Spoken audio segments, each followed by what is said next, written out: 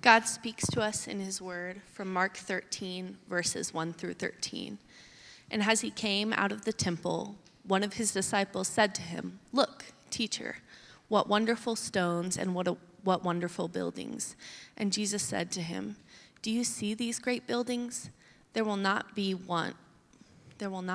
left here one stone upon another that will not be thrown down."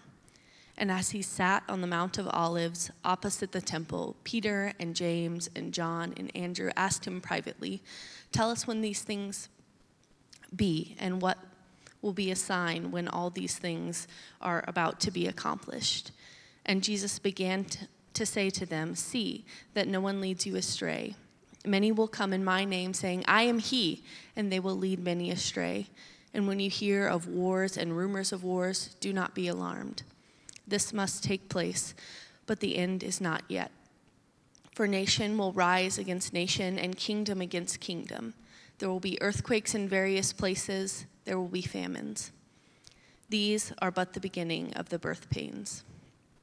But be on your guard, for they will deliver you over to councils, and you will be beaten in synagogues.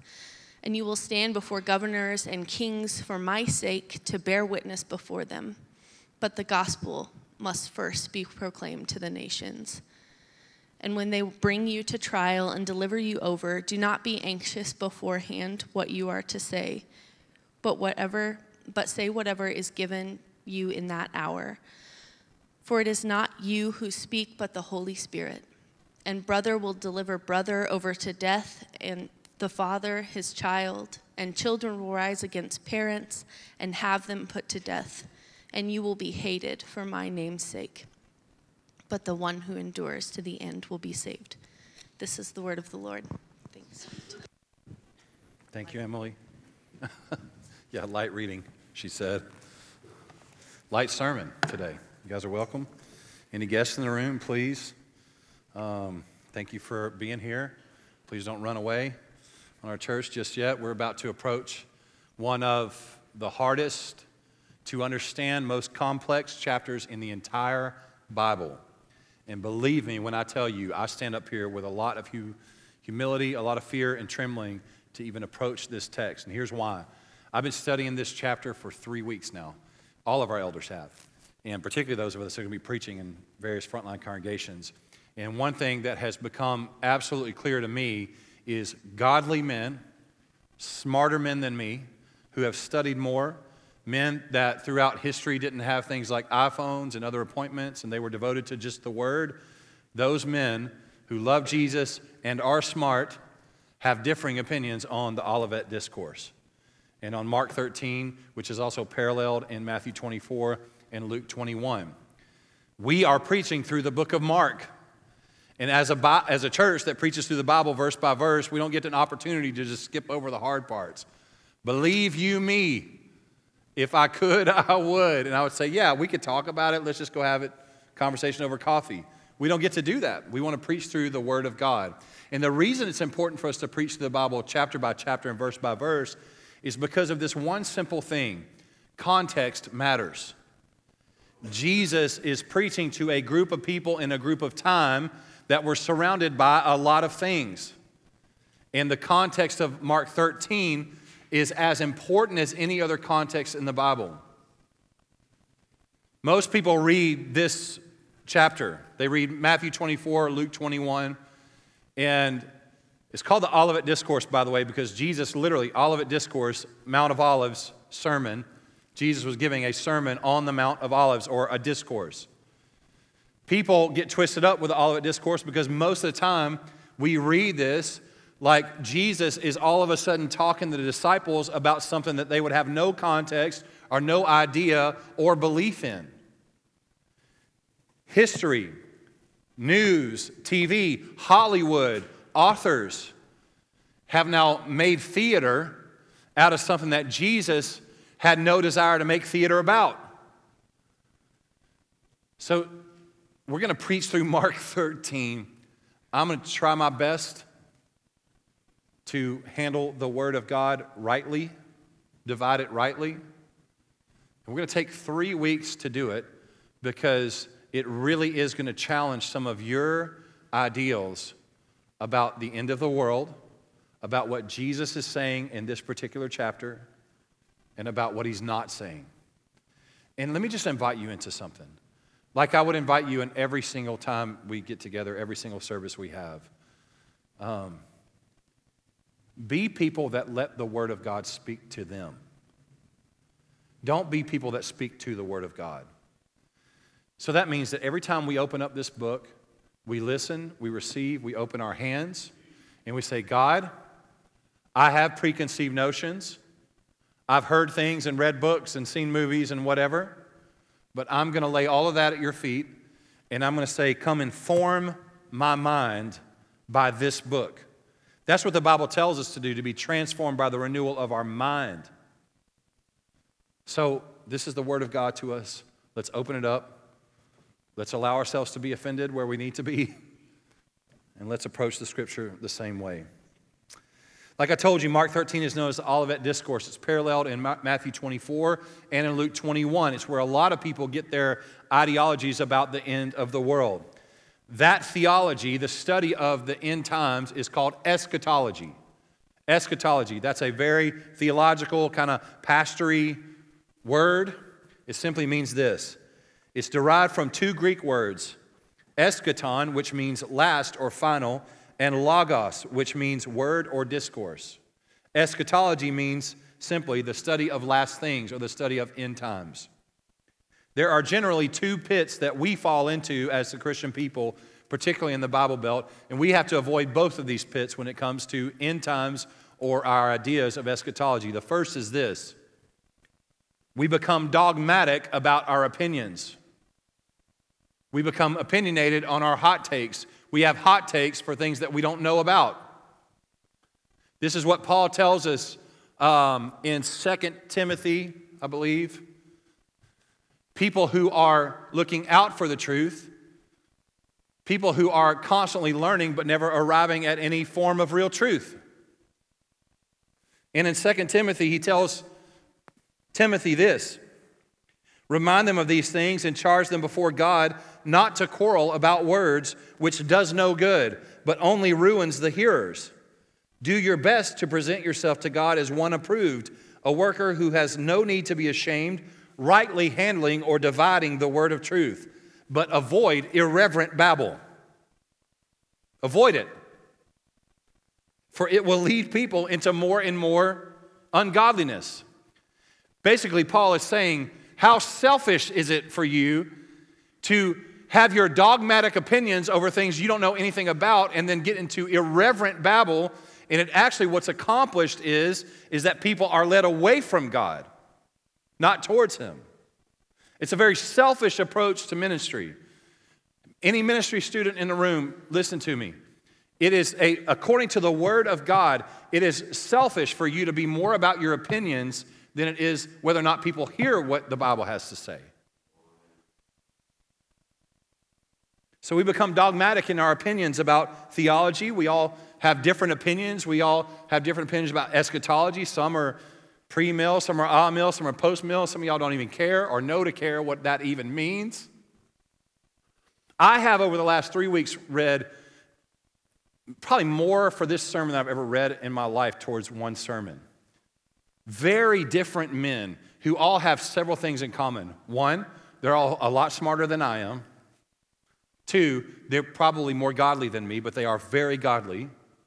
Three, they have devoted their life to knowing the Word. All differing opinions on what Mark 13 means, what the end of time is.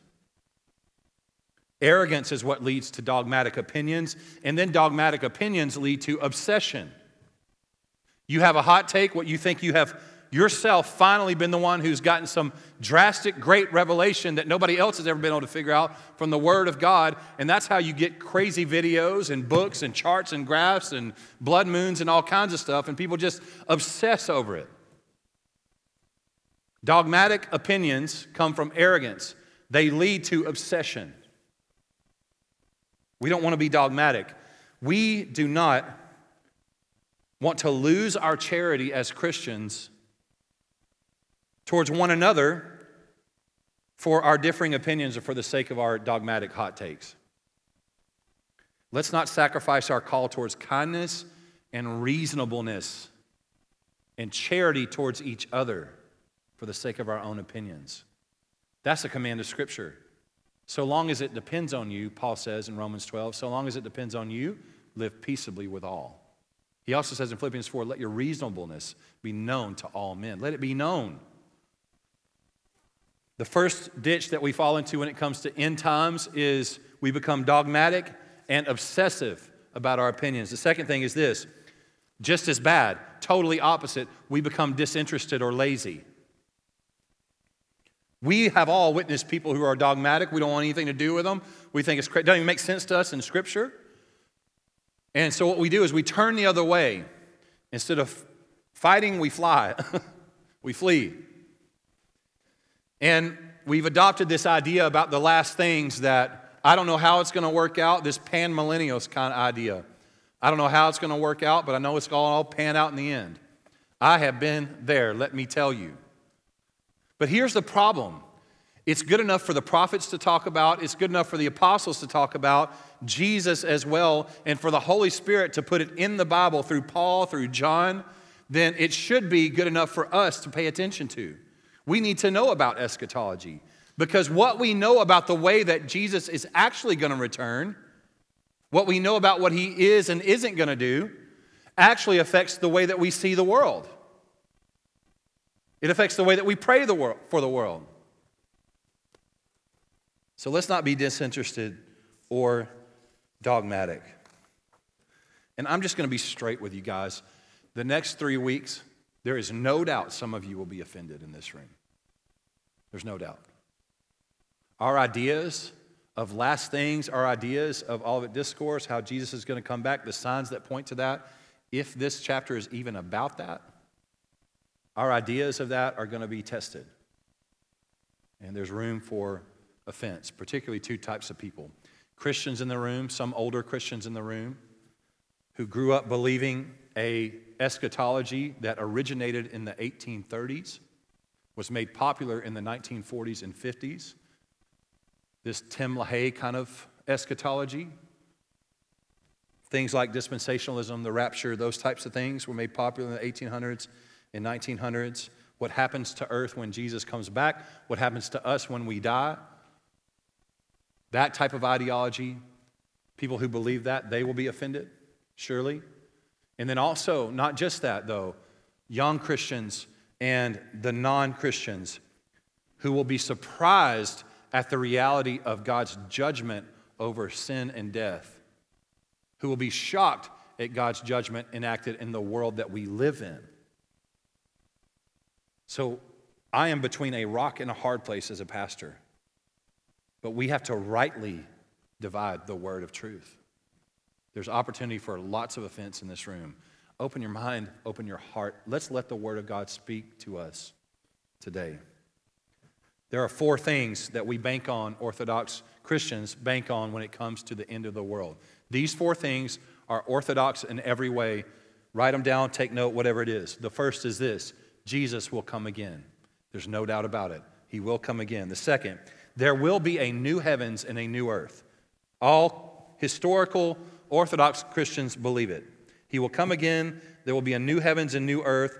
Third, Satan, sin, and death will be ultimately and finally destroyed. And then the fourth, there will be a resurrection of the dead. Those 4 things are not up for debate. You will undoubtedly have questions over the next 3 weeks. Questions are a good thing. We want questions in this church. What we don't want is dishonest people. We want people that ask questions and even have doubts. I don't want you to ever be afraid to have doubts or ask questions. Come with your questions. You will have them. Because there's going to be questions about eschatology or end times or some of the things we preach this week and maybe even particularly next week and the week after. On March 23rd, we've invited Dr. Sam Storms, one of the foremost theologians in the world today and a pastor that we love. We've invited Dr. Sam Storms to come and teach us on eschatology on March 23rd in downtown Oklahoma City. You see it there. Evening of Eschatology with Dr. Sam Storms, 6:30 to 8:30. That's open to every single guest, visitor, member, everybody in our church. You're all welcome to come into that. All right. let's jump into Mark 13 together. Have your Bibles open, have pens ready. If the saying is true that not all teachers are preachers, but all preachers need to be teachers, today is definitely going to be more teaching than preaching. So this is classroom. It's time to take notes. Please follow along. If you fall asleep, I will call you out in front of, I'm just kidding, I won't. That's okay. That would have been a lot of people to call out in that first service. All right, let's jump into it. Let me recap where we're at. Mark 13. We're walking chapter by chapter through Mark. This is the story of Jesus' ministry and life on earth. There's 16 chapters in Mark, and there's been two questions that have been asked. Is he God? Is he the king? Is he Messiah? We answered that question in Mark 8. Peter said, "You are the Christ." But then the next question that immediately follows is, what kind of king is he? Is he the ones that every Jew would have said was going to come and overthrow the Roman government and make Israel a powerful and dominant nation again? That's what they thought the Messiah was going to be. That's what Peter thought. Well, the answer is no. Even though they don't believe it yet, Jesus keeps telling them, I have to go and die. But the problem is they couldn't compute that. They thought the Messiah was going to come, he was prophesied to come, and that he was going to establish an everlasting kingdom, a not dying kingdom. It's hard to be the king over an everlasting kingdom if you're killed. And that he would sit on the throne of David. That was their idea of the Messiah. That he would overthrow the Roman government and make them Israel. Every other nation, Israel again. Well, you are the king, they said to Jesus, but then he tells them, I've got to be killed by the very people that you think I'm coming to overthrow. And they lose it. They just cannot compute. Jesus has gone around calming storms, healing people, raising a little girl from the dead, all kinds of crazy stuff. There's no doubt he's God. Who else is going to be able to do that? But what kind of Messiah is he? So now Jesus, with disciples who are Jewish disciples who would have grown up in the same kind of conviction as everyone else, Jesus is doing ministry all around Jerusalem. And now he goes into the place, historically, maybe the place that has been more identified with a nation, maybe the most identity any nation has ever gotten from a religious structure came from the Jews and the temple that Solomon built. Jesus is now going into this temple for the past several days. He's been ministering there, and this thing was crazy. Solomon built the temple over 580 years before.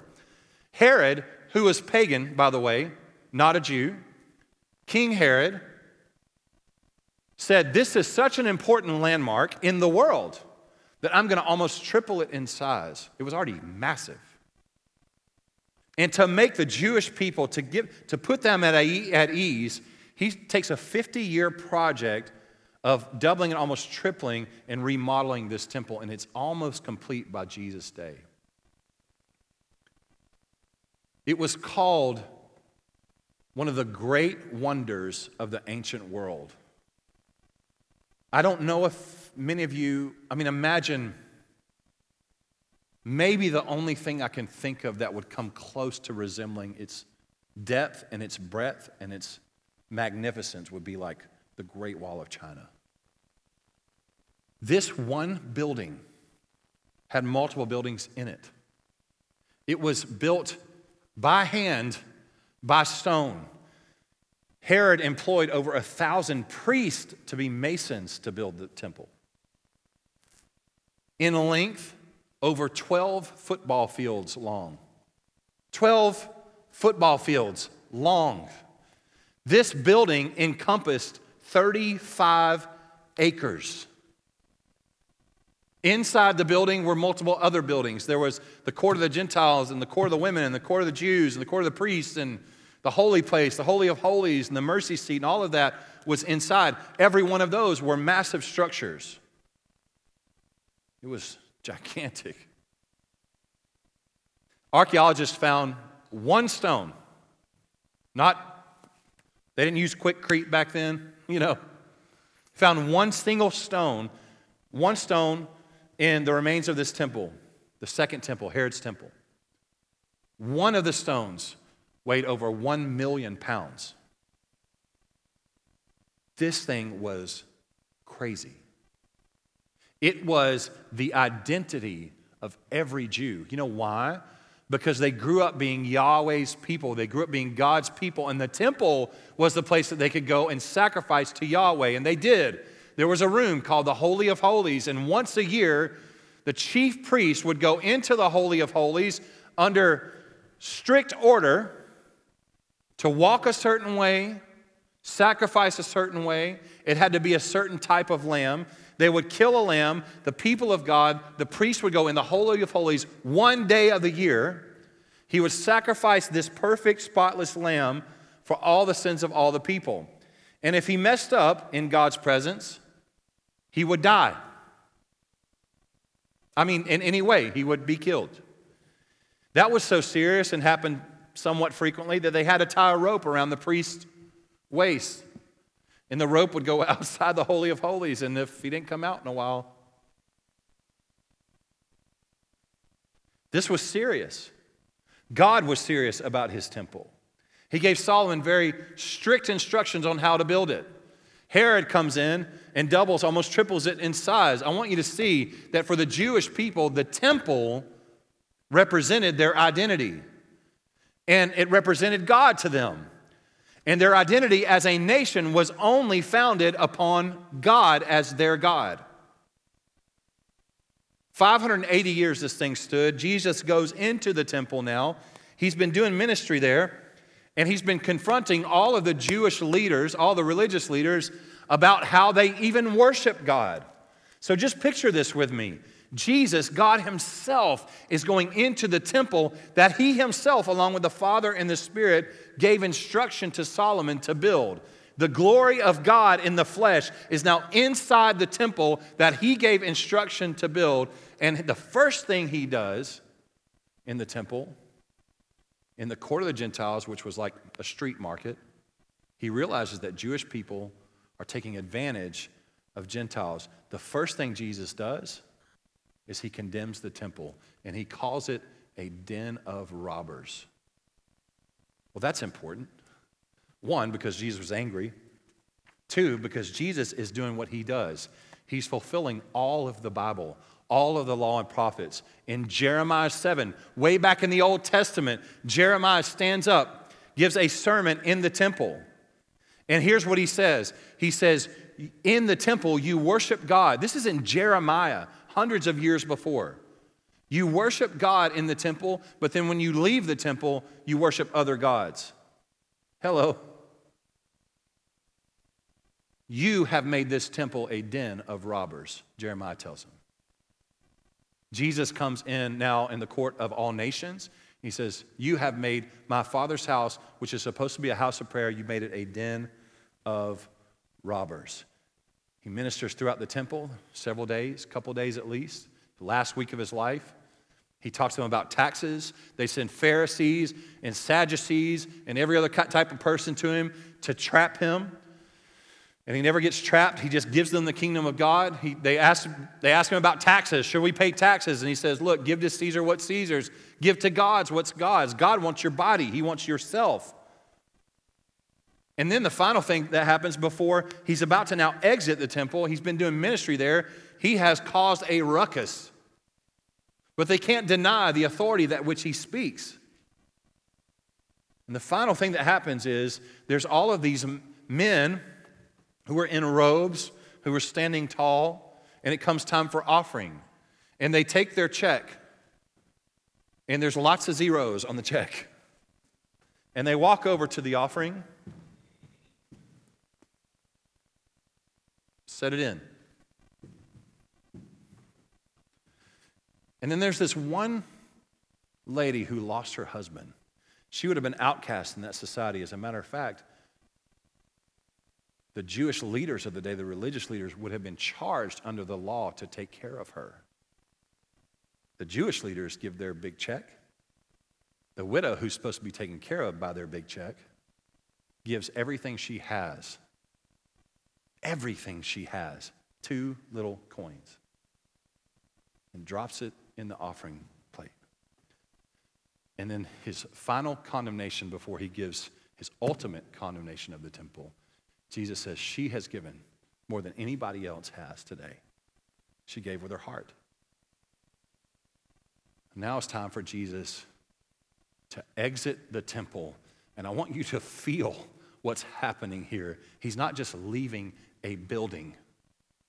The glory of God went into the temple at the start of the week, and now the glory of God is about to exit the temple. So the first point is this: Jesus' temple exit is a prophetic sign. It's a prophetic sign. And as he came out of the temple, one of the disciples said to him, "Look, teacher, what wonderful stones and what wonderful buildings." And Jesus said to him, "Do you see these great buildings? There will not be left here one stone upon another that will not be thrown down." And as he sat on the Mount of Olives opposite the temple, Peter and James and John and Andrew asked him privately. They asked him a question that we're about to get to. As he came out of the temple, it says, now out of the temple, onto the mount on the east side of the city. There's a mount there, Jerusalem, called the Mount of Olives. Jesus on the mountain. It's not a coincidence that he goes out of the city and goes onto the mountain on the east side. You know why? Because Ezekiel 11 says this about prophesying about the coming king. The glory of the Lord went up from the midst of the city and stood over the mountain which is east of the city. That's way back in the Old Testament. Jesus fulfills all of Scripture, all the law and prophets in Ezekiel 11 in this moment. For Jesus to leave the temple in that way, after having condemned religious leaders of Israel for their hypocrisy, is both breathtaking and symbolic. Can you imagine what the disciples felt? Jesus is our homie, but he has just literally condemned everything that we've stood for. And I think he's Messiah, but what is happening? They would have been angry, confused, really frustrated. And honestly, anger is the right word. For Jesus to tell them, when they say, look at this beautiful temple. And then Messiah comes and says, not a single stone will be left. Imagine how angry you would be. What do you mean? That's who we are. This building. That's what we've known. That's our whole life, our whole way of thinking, our heartbeat, our national identity is wrapped up in that building. And on top of that, how stupid do you have to be to think that that gigantic building will be torn down by somebody? This is what I'd be thinking. He confronts them. He's always confronted them. Something's happening here. Jesus has been trying to tell them, the old way is not the way. There is one way now, and I am it. I am the way. I am the new temple. That's Jesus' words to them. It will be torn down. He is prophetically now leaving the temple. The glory of God came into it. The glory of God is now leaving it and overlooking it on the east side. The second thing I want you to see this. Put it simply, and this is where I need you to really pay attention. Try not to be offended. The Olivet Discourse is quite simply put, it is an answer to the disciple question. That's what it is. Jesus is answering a question they asked.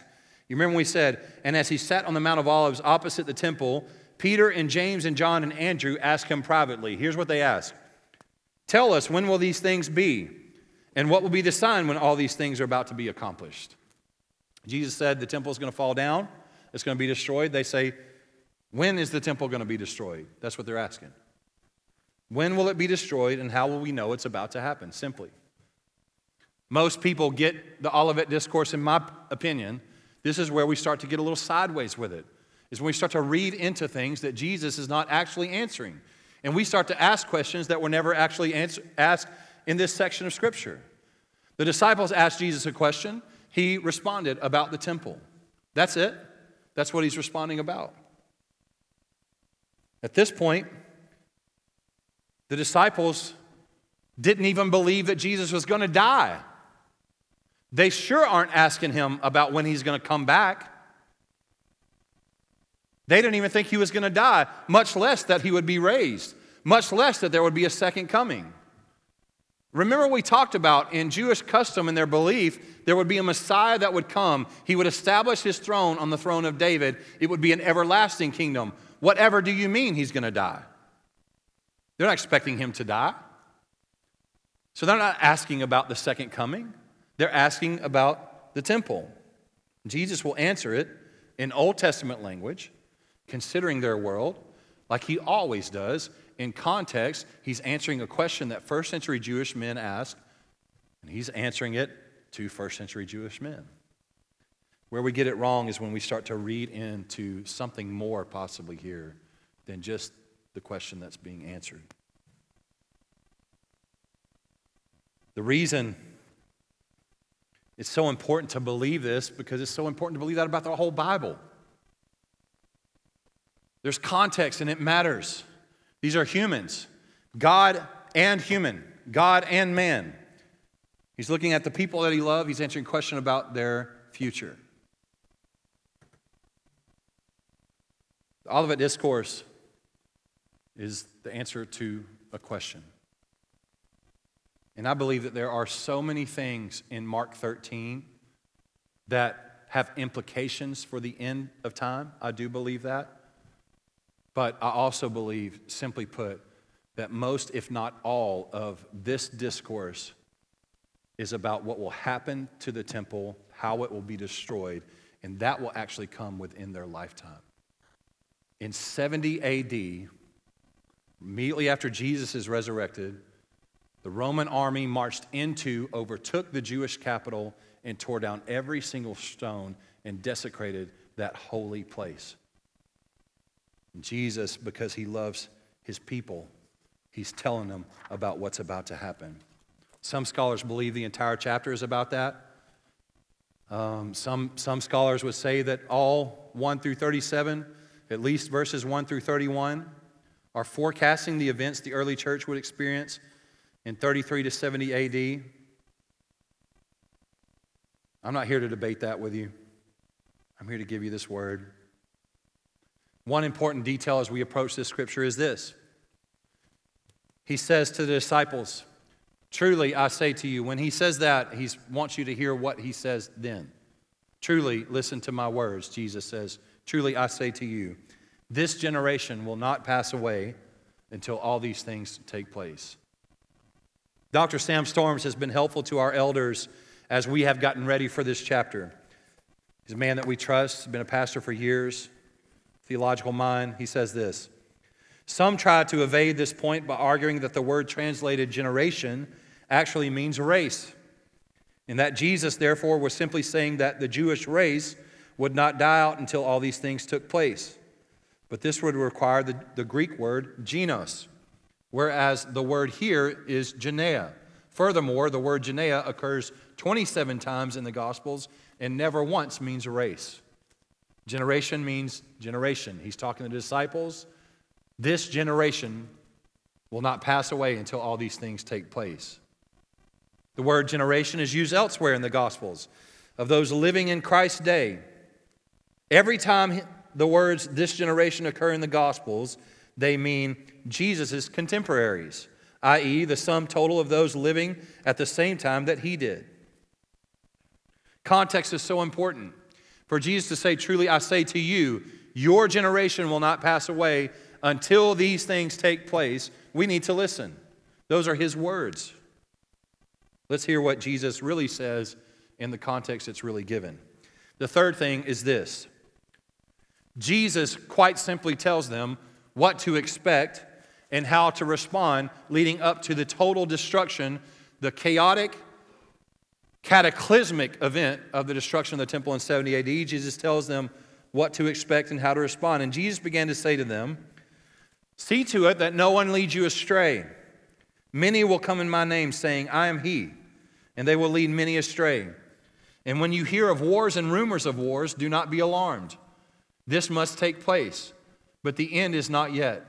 For nation will rise against nation, and kingdom against kingdom. There will be earthquakes in various places. There will be famines. These are but the beginning of the birth pains. But be on your guard, for they will deliver you over to councils, and you will be beaten in synagogues, and you will stand before governors and kings for my sake to bear witness before them. And the gospel must first be proclaimed to all nations. Your generation will not pass away until these things come to pass. Jesus is telling them. Well, with our concept of earthquakes and famines and wars and rumors of wars and what we've read in Hollywood and random books, people made a lot of money off this ideology. With our concept of that, how could all of these things come to pass in their generation? What do you mean? He just said the gospel must be preached to all nations. Again, we need to see what Jesus says and doesn't say. In the Bible Belt, along with news, TV, and Hollywood, it's good theater to make these things about the end of the world. But in fact, Jesus is answering a question about the destruction of the temple. He's not answering a question about his second coming. This is about the incredible, unmatched, downright terrifying. What happened in 70 AD, as I've read about it, I almost don't even have a grid to describe the absolute terror that took place when the Romans overtook the Jews in that temple. They said Josephus was a historian. He was a leader of the Jewish army back then, one of them, but he was captured by the Romans and he ended up just being a scribe for them. Took great detail.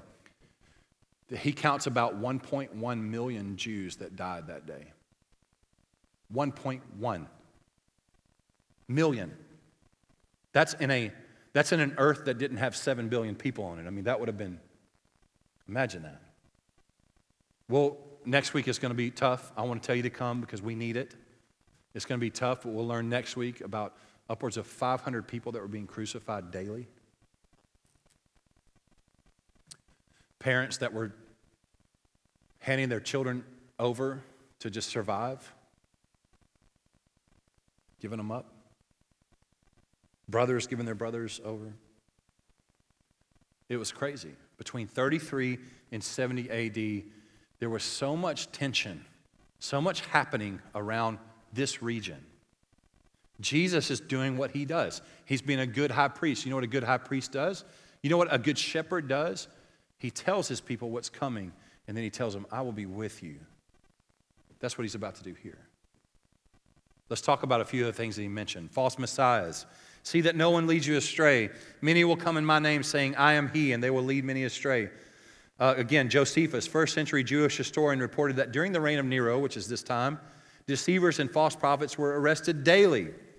In his ecclesiastical history, Eusebius refers to the prevalence of false messiahs in this period as compared to other periods. And then wars and rumors of wars. And when you hear of wars and rumors of wars, do not be alarmed. This must take place, but the end is not yet, for nation will rise against nation and kingdom against kingdom. I want to read for you what Dr. Storm says here. The period between 33 and 70 AD witnessed countless military disturbances and uprising in Caesarea. Look at these numbers. Took 20,000 Jewish lives. Escathopolis, 13,000 Jews were killed. In Alexandria, 50,000 were slain. 10,000 were killed in Damascus. When the Emperor Caligula ordered his statue to be erected in the Temple of Jerusalem, imagine that. 40 AD, the Jews refused. Because they refused, they lived in a state of constant anxiety over imminent war with Rome, and they were in such distress that they even neglected to grow food.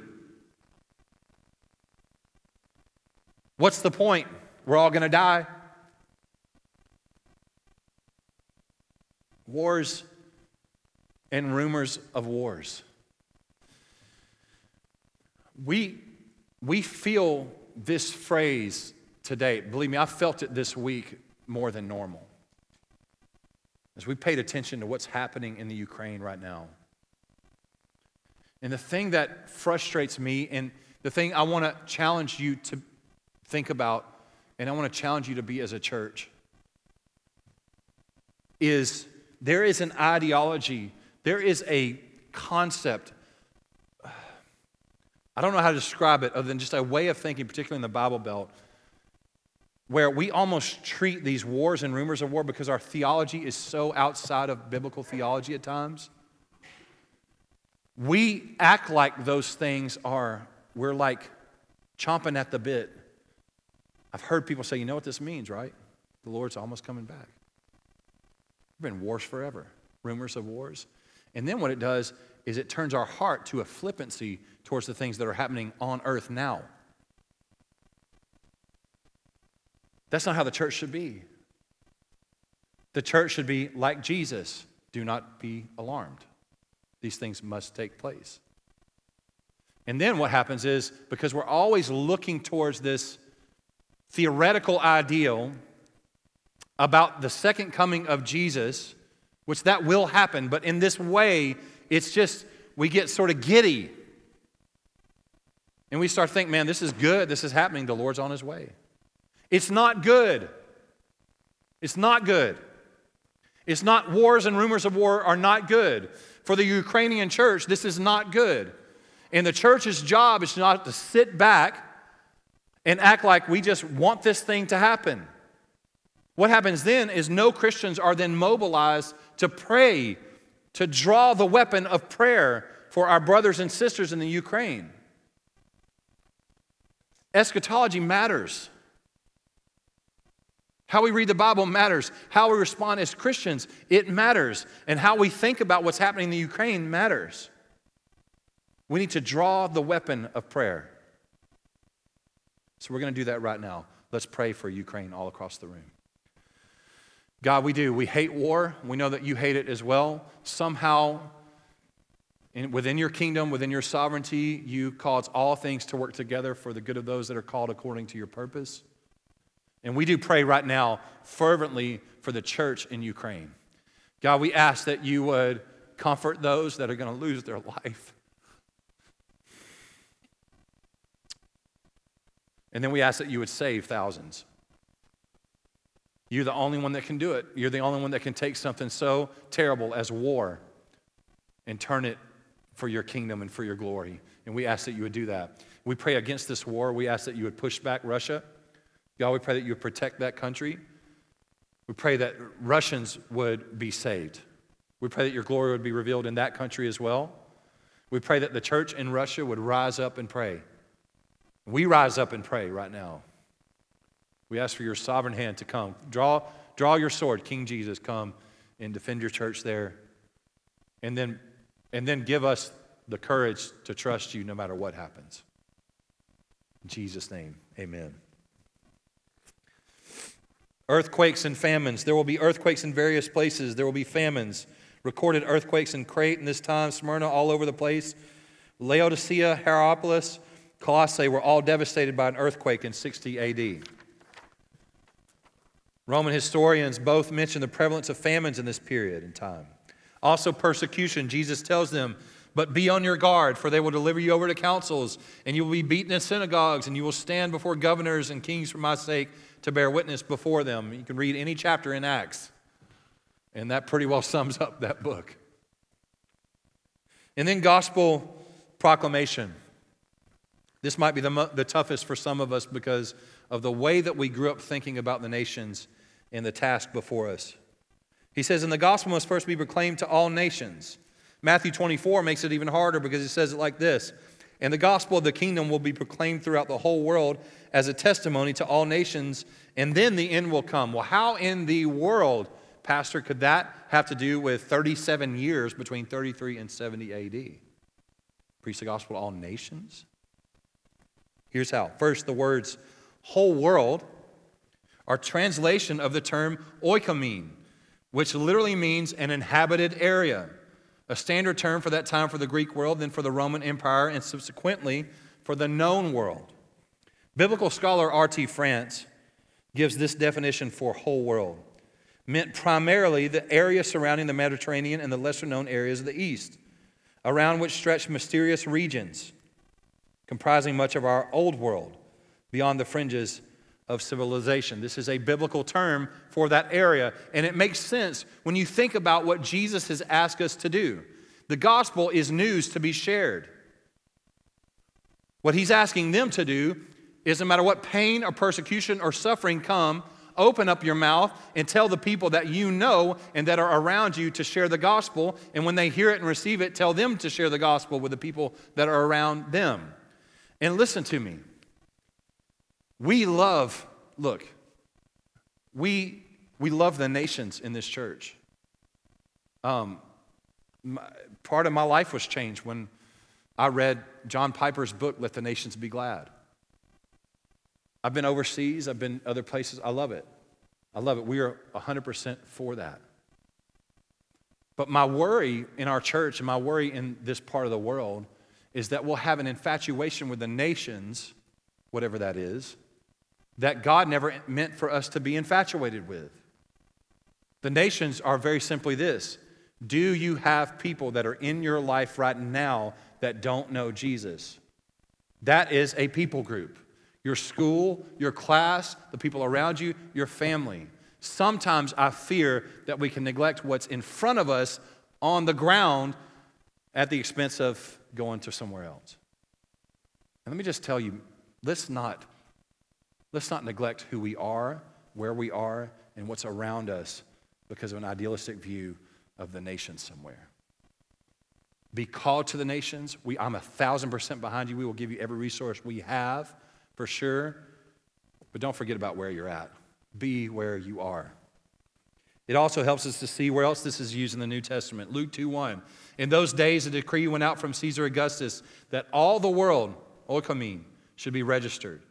All the Roman Empire. Acts 11. Agabus stood up and foretold by the Spirit there would be a great famine all over the world. Acts 24. For we have found this man Paul a plague, one who stirs up riots among all the Jews throughout the world, and is ringleader of the sect of Nazarenes. Writing before the fall of Jerusalem in 70 AD, Paul says to the Colossians that the gospel has been proclaimed to all creation under heaven. I don't think that Paul was talking about the native tribes in North and South America that they had yet to be discovered. Paul writes in Romans, I thank my God through Jesus Christ for all of you because your faith is proclaimed in all the world. Romans 10, Paul says in regard to gospel proclamation that their voice has gone out to all the earth and their words to the ends of the world. In Acts 2, finally, now there were dwelling in Jerusalem Jews, devout men from every nation under heaven. That's in Acts. This gospel is to be proclaimed in all the area that touches your life in the surrounding area of the Roman Empire, inhabited by Gentiles who need to hear the good news of Jesus. No matter the persecution, pain, suffering, or whatever, the gospel must be proclaimed. The fourth is this. This is the final one. It's my favorite one. Pain is inevitable. Pain is inevitable, but Jesus is with us.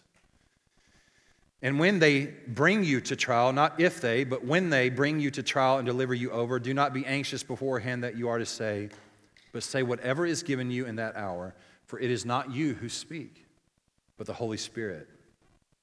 And brother will deliver brother over to death, and the father his child, and children will rise against parents and have them put to death. And you will be hated by all for my name's sake, but the one who endures to the end will be saved. The events between 33 and 70 AD, after Jesus' resurrection and the destruction of the temple and the old sacrificial system fully, were catastrophic. So many levels, so much pain, despair, confusion, suffering. And God tells them what he tells you and me today. Rely on the Holy Spirit. You don't have the answers. It's going to feel crazy. You're going to feel despairing. You're not going to know what to do. You're going to be so anxious. You're going to feel for your life. You're going to wonder why some people are acting this way and some people are acting this way. You're going to wake up some days and you're going to go, what is going on in my life? I feel crazy today. There's going to be people that ask you about your faith. You're going to have to defend your faith in some way. You're going to have to talk about Jesus. You're going to have to stand in the middle of a crazy, anxious world with a global pandemic or whatever, crazy politics, you name it. You're going to have to stand there as a Christian. And let me just tell you, you're not going to have the words. That's okay. Rely on the Holy Spirit. Trust God. Trust God. How many of us today are conflicted and despairing? And how many of us are trying our best to muster the words inside of us to talk to ourselves to keep us from stop being anxious. Okay? There is one that the Bible talks about who has the name Comforter. You're not it. The Holy Spirit is labeled the Comforter. We need the Comforter in our lives. Rely on the Holy Spirit. It's true for us today. It was true for the church from 33 to 70 AD and the apostles and the disciples. Can you imagine going through 33 to 70 AD, that craziness, and not having the Holy Spirit? This is where the Acts of the Apostles came from. They needed God, and what they got was God. He was with them. Jesus is with us. Pain is inevitable. I'm going to leave you with these three things. We're invited to the same things today by the help of God. One, Jesus tells them and he tells us, don't be alarmed. Don't be alarmed in verse 7.